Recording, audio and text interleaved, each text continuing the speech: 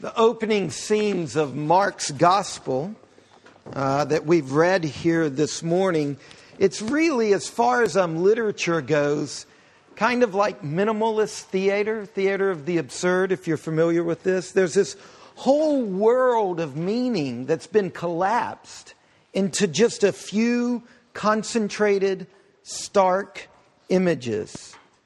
It's like a chiaroscuro painting, if you're familiar with Caravaggio. He does this where there will be like one or two figures and the whole background is really dark and shadowy, but then there'll be these figures that are just bright and kind of assaulting you.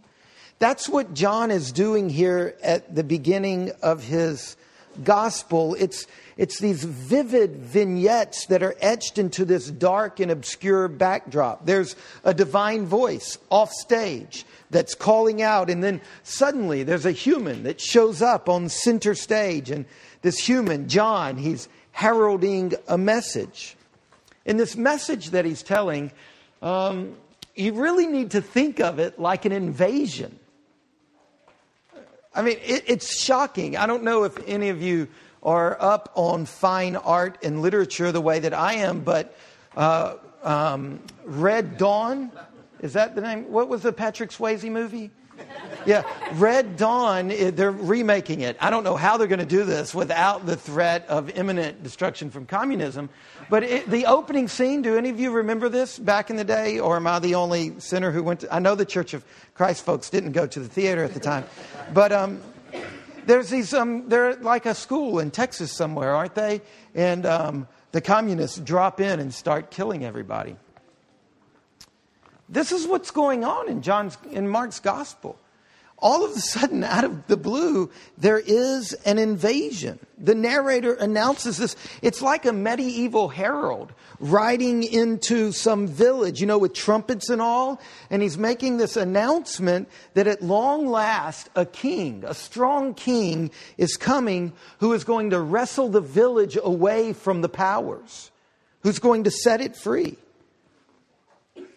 That's the gospel passage we heard this morning. I wish that you and I could hear it the way Mark intended it to be heard. It's so hard because there's 2,000 years of cultural gap between us. But really, what he's doing here on a literary basis, it's like somebody throwing cold water on you when you're asleep. It is that astonishing.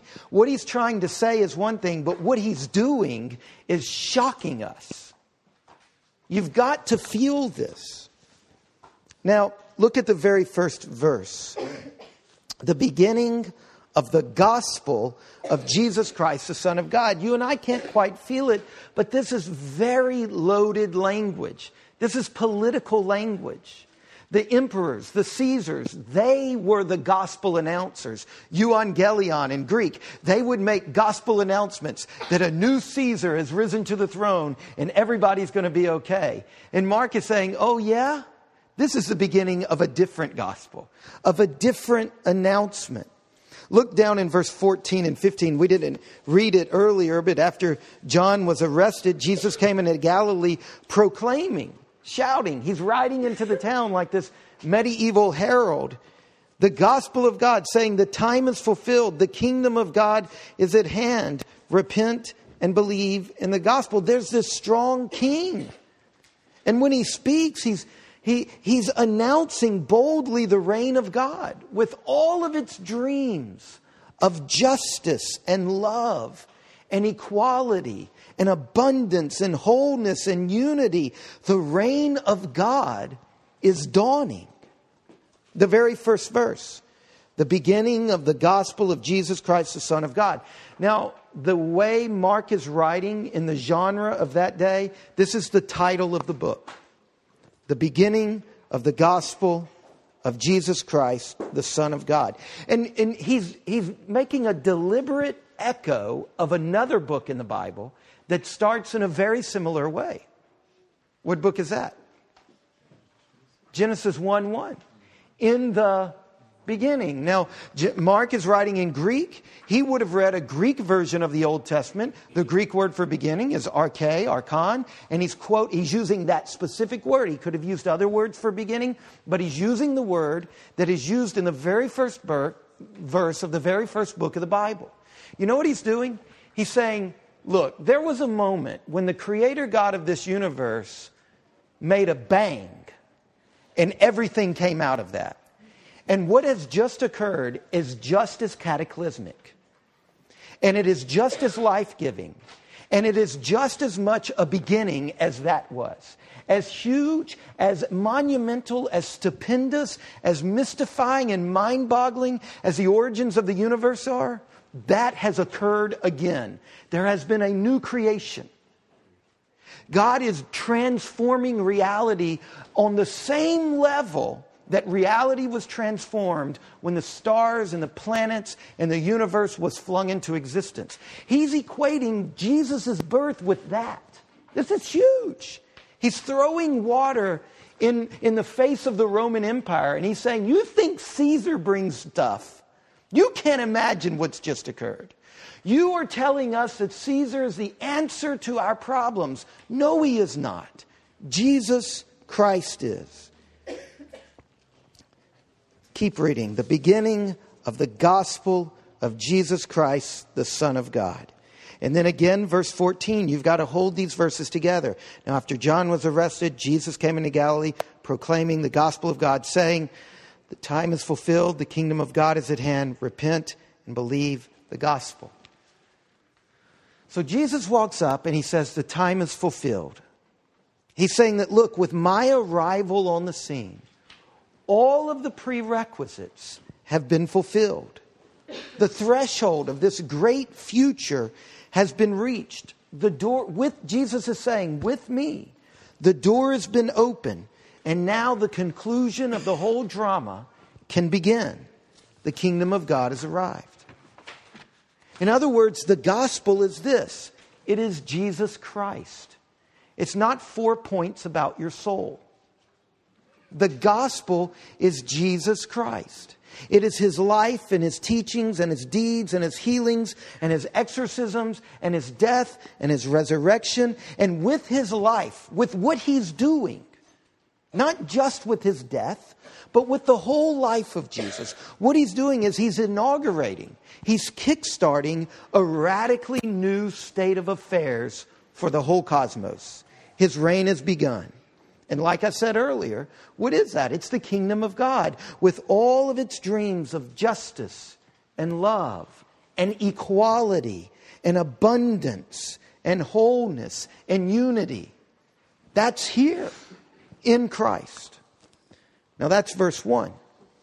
Like I said, it's like minimalist theater. There's this whole cloud of meaning condensed into just these few short little pregnant phrases.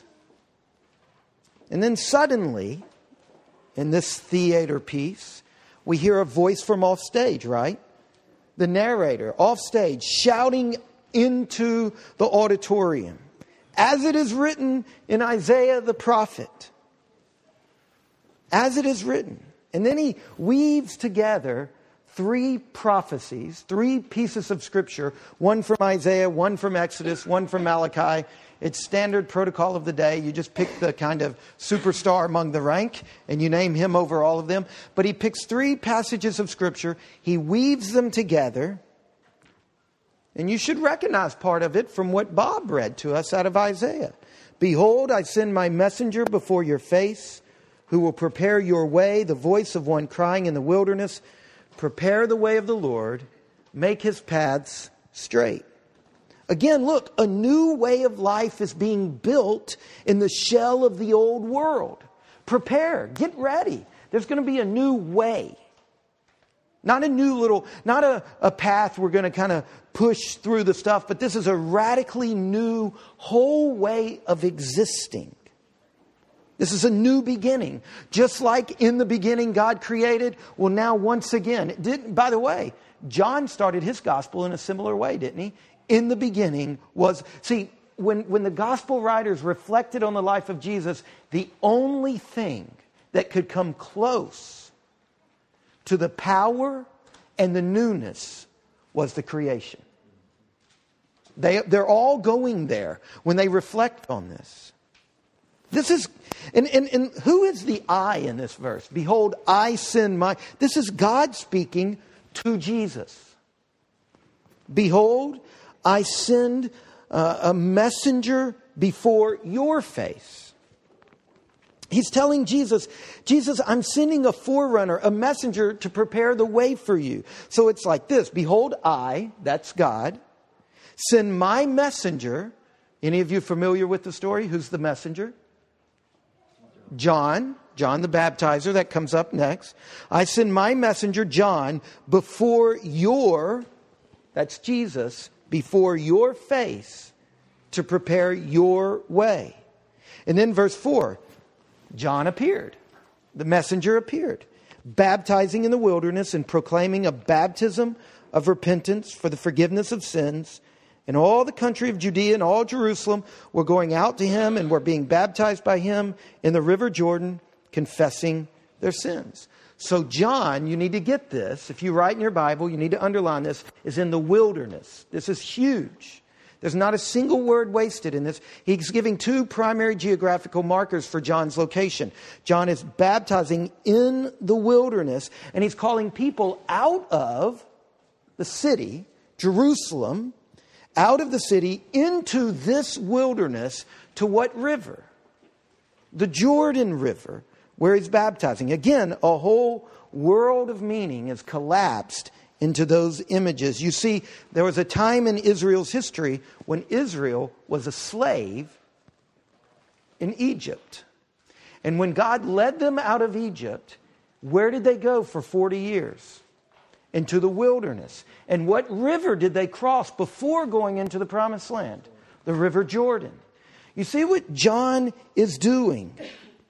He's saying, look, God rescued you from Egypt and led you into a wilderness before he led you into the land he promised you. And now here's John standing out of the wilderness, and he's calling out to the Jewish people, and he's saying, come meet God again in the wilderness. Come back to this place of desolation. Throughout the Bible, wilderness is a place of desolation and solitude and isolation and loneliness and testing by God. Who else goes into the wilderness to be tested? So John is standing in the wilderness saying to Israel, come back to the place of testing. Come back into the wilderness and meet with God again so that you can re-enter the promised land. So that you can pass through the waters of the river Jordan again. What he's saying is that you're in Egypt again. You're in bondage again. You're in slavery again. You're enslaved to the demons of your own soul. You're enslaved to all manner of powers. And you need to come out into the wilderness because Jesus is preparing the way for your exodus. For you to once again escape captivity. Now this is where it gets really interesting. Okay, stay with me here because everything has been leading up to this point. I said to you, verse 2 and verse 3 was God talking to Jesus. Behold, I send my messenger before your face. But in Mark chapter 1, verse 12, who goes into the wilderness? Has anybody got a Bible that you can follow? Who goes in the wilderness in chapter 1, verse 12? Jesus does, not John. See, it gets out of verse 8 where it's John. And now Jesus in the wilderness. In 10:32, it says Jesus was walking ahead of his disciples. In chapter 14, verse 28, it says it is Jesus who will go before his disciples. And in chapter 15, verse 34, who cries out with a loud voice? Lama Sabachthani, right? Jesus on the cross. So Mark, what he's doing, is a great literary artist. It's kind of like that movie, The Fifth Sense, or is it The Sixth Sense? What is it? The Sixth Sense, where you get to the end of it and you get some information that makes you see the whole thing different again. The first time you read Mark's gospel, it's God talking to Jesus that John will prepare the way for him. But by the time you get to the end of it, you realize it's Jesus in the wilderness calling to Israel that he will prepare the way for them to go back to God. In other words, This is Jesus saying, only I will get Israel back to God. But there's a whole nother level of meaning going on here. I mean, it's like Augustine said, the Bible's a wondrous depth. You just keep diving and diving. We don't have time to do it all now, but there are things that Mark is doing in the way he's writing where he is claiming to be God's voice. Now, as Christians, we believe that. We believe that Scripture is the Word of God. So there's a third level in which this is at work. Mark, who wrote this gospel, is being sent by God, just like John was sent to Israel, and God sent Mark to who? To you and me. And he is crying out. And God is speaking through Mark, and he is saying to us, prepare the way. Mark is being John to us. Through his gospel, we have the chance to make our path straight so that Christ can be born in our lives. So that Christ can lead you through the river to an exodus where you are free from the powers that are ravaging you. This is an extraordinary thing. That God is speaking to us, that for you and me, a new beginning is available. The reign of God in your life, in our church, with all of its dreams of justice and equality and love and abundance and wholeness and unity. The reign of God is available to you. God himself is saying through Mark to you, he's holding out. The kingdom is at hand. It's here. He's offering it to you. And the king who establishes this kingdom, Jesus, if you will open your heart to him, if you will make straight the path into your life, he will set you free from the death grip of the powers that are ravaging you. And just like God was speaking to Israel through John, and like God was speaking to his disciples through Jesus, God is speaking to you and me this morning through this gospel. And what is he calling you and me to do? To step into the wilderness. To step into that solitary place of testing. The place of loneliness. And so my question for the Church of the Incarnation, for you, is will you heed the voice of God for Advent? Will you follow Christ into the wilderness? Will you go and step into that solitary place? Will you on a daily basis for Advent set aside time to be alone with God? Because you see, solitude is the furnace of transformation. It was for Israel. It is for you and me. In other words, if you do not take disciplined time throughout this Advent season to step out of the hurly-burly of your life, you will not go on the journey of Advent. You'll arrive at a Hallmark Christmas,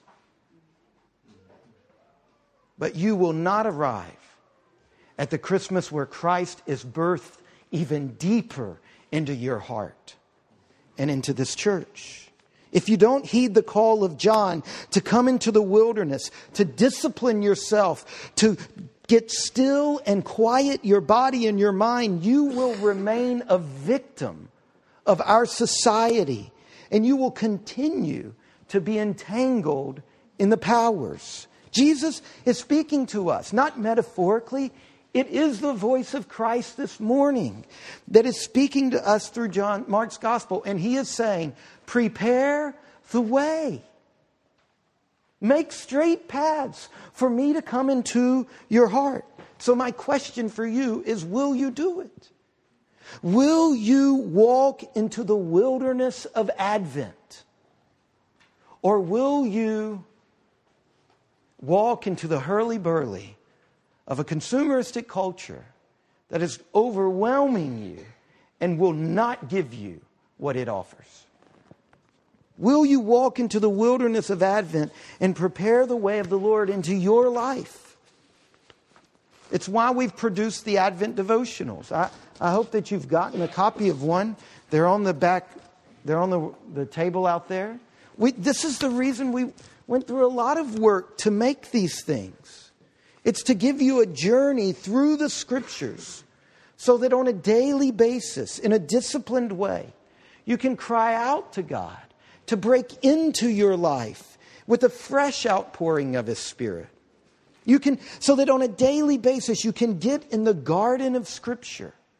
You can seek for the pearl of great price, Christ Himself, and you can plead with God, do not leave me alone. You can beg God to graciously interfere with your life and break into all of your selfish behavior patterns and to shatter your self-centered pursuits and to soften your heart. Now, what happens when you do that? What happened to those people who heeded the call of God and went out into the wilderness? What did they do there?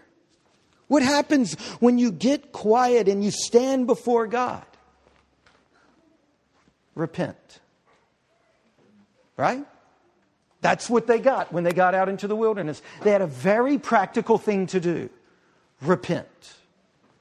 It's in verse 4. John appeared baptizing in the wilderness and proclaiming a baptism of repentance for the forgiveness of sins. It's in verse 14. After John was arrested, Jesus came into Galilee proclaiming the gospel of God and saying, the time is fulfilled, the kingdom of God is at hand. We all want that. We all want His rule, His reign, His peace, His goodness, His love, His hope. We all want it in our lives. And then right away Jesus says, you want this. You want the kingdom. You've got to make a straight path. You know how you make a straight path? You repent. How do we celebrate the birth of Christ? How do we prepare for that celebration and for Christ to be born in our own lives and in our own church? How do we clear the obstacles? How do we make a straight path? We do it the same way Israel did it. We prepare for that same unsafe Christ to be birthed again in our hearts by repentance. So I'm challenging you to make a practical daily discipline for Advent, to enter the wilderness of solitude, and to let yourself be brought naked and defenseless into the center of that dread where you stand alone before God in nothingness, without explanation, without theories, without excuses, completely dependent on Him, in dire need of the gift of His grace and His mercy and of faith. And while you stand there, repent. Now, what does it mean to repent? It means for us the same it meant for Israel. It means you take sin seriously. Look, on a certain level, it's nice to forget about sin. It's nice to just go right on through your life. But that's devastating. Forgetting about your sin is like being under the influence of a spiritual narcotic. Ignoring your sin, it's like tranquilizing and disorienting your soul. In other words, repenting, I'm not trying to get us to grovel in our guilt. I'm saying that we need to face our guilt so that in God's gracious presence, we can confess. And what happens after repentance? Forgiveness. Now, for the next few minutes, I'm going to do something I did a year ago. We need to do it again. I'm going to walk through the 7 deadly sins, just to prime the pump of your life. These are the sins that the church has identified for centuries as the root sins. Now, the reason I'm doing this is because if you and I are going to be serious about our preparation for Christ, in the days ahead, I want to challenge you to do 2 things. Get alone with God, read Scripture, and repent. And here's a very good way to repent. Take this sheet that's in all of your worship guides. If you didn't get one, we missed your worship guide. There's some more on the table. Take this sheet, and in the days ahead, take time on a regular basis, every day if you can, to sit before God in prayer reading through this sheet and letting God direct your thoughts to the sin that's in your life so that you can confess it, clear it up, and get it out of the way. So let's just walk through this. Pride, sinful pride. Not the proper satisfaction you have for achieving, some sort of excellence. We use pride in different ways and it gets slippery. But sinful pride is the pride that makes you an enemy of God. God says He will resist you. Have you ever seen football? Guys running to make a tackle, the guy with the ball stiff arms? God will stiff arm you. No matter how religious you are. No matter how many offerings you've given. No matter how much you're reading the Bible or going to church or giving tithes, He will stiff arm you and you'll do that flippy thing backwards. If there's pride in your life. It comes in two basic forms, outward and inward. Outward pride, this shows up in the form of narcissism, vanity. I never hear anybody talking about vanity anymore. Parents, if your teenager is staring in the mirror, you need to name it for what it is. It's vain. It's vanity. And if you're a vain person, if you're constantly staring at yourself and thinking of yourself, you're vain. And you need to repent. Conceit, arrogance, snobbery, irreverence is an outward form of pride. Disobedience, the refusal to admit and acknowledge your failures. Saying you're sorry to your spouse. Parents, do you ask your children to forgive you? Or are you too proud for that? Inward pride, it shows up in the form of distrust. Cynical and skeptical people, often the real issue is the idolatry of pride. You can't bring yourself to trust anybody else. Perfectionism is another way that pride manifests itself. Sentimentality, presumption. The second of the 7 deadly sins is envy. This is the last of the 10 commandments. A friend of mine says it's actually the gateway to all 10 commandments. That when you're envious, it leads to all the others. And that the 10 commandments are really rules for a good neighborhood. And think about how envy will destroy and lead to all of those other commandments being broken in a neighborhood. See, at the heart of envy is being dissatisfied with who God made you to be. And so you have this suspicion that God is withholding what you deserve and He's giving it to someone else. It's when you wish that you were smarter than this other person, or richer, or more beautiful. Envy is when you get upset at another person's success or happiness. So we have to tell our children all the time, rejoice with those who rejoice. Somebody got a great present, rejoice with them. Parents, you need to name this for what it is. This is envy. And adults, we have it just as grossly as our children do. We just cloak it and camouflage it. Malice is a form of envy. It's when I wish ill for others and I delight in their pain. And contempt, this is the form that envy takes when I heap scorn on someone else's virtues and abilities. If you've been through a divorce, Satan is going to do everything he can to get this into your life. Anger, for some people, the sin of anger comes in the form of rage. That's easy. He's an angry guy. The guy screaming and shooting at everything. But for others, anger is more low-key. It's more like resentment. That's anger. It's just a low-grade form of it. St. Augustine identified another form of anger as pugnacity, which is a lovely word. It's when you're combative and quarrelsome and rude. Pugnacious people, you need to repent. If you're combative and quarrelsome and rude, you see the worst in every situation. Sometimes anger shows up in the form of retaliation or paranoia. Gluttony, the overindulgence of the body's appetites, especially food and drink. It goes like this. If a little is good, a lot will always be better, right? If a couple of glasses of wine are good, well, 7 must be better.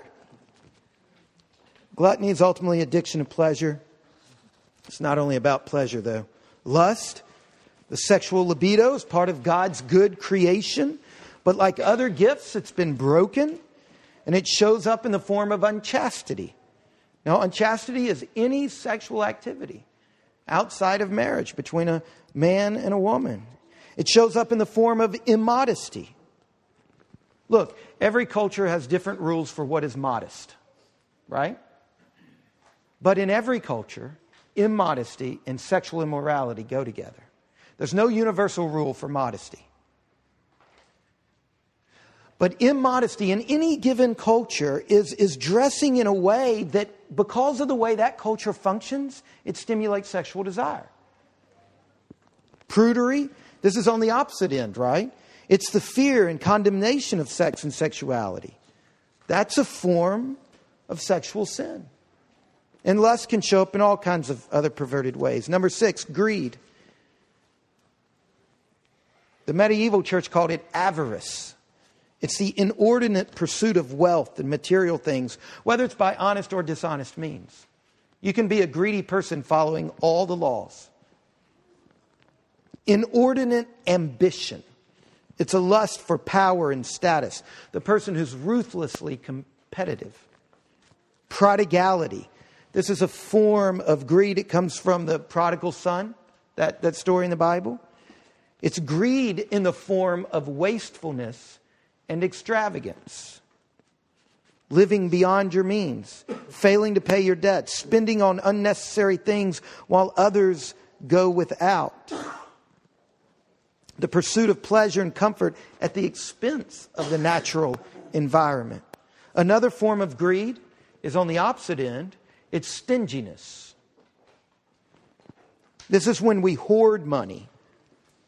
Either because we're afraid God might die tomorrow and our needs won't be met, or because we're obsessed with security and image. Hey, the 7th deadly sin, sloth. Laziness at its core. I love this definition. It is the refusal to respond to opportunities for growth. See, you can be lazy, but be making it in our culture. It's the refusal to respond to opportunities for growth and service and sacrifice. Now, there are people who are giving up enormous chunks of their discretionary time in order to help our church look good. Now, I'm not saying everybody has to do that, but I'm saying there might be some people in the room who have not done anything to serve their church because you're lazy, and you should repent. Now, I'm not saying that's everybody, and I'm not saying you need to spend all your time at the church building, but you do need to examine your motives.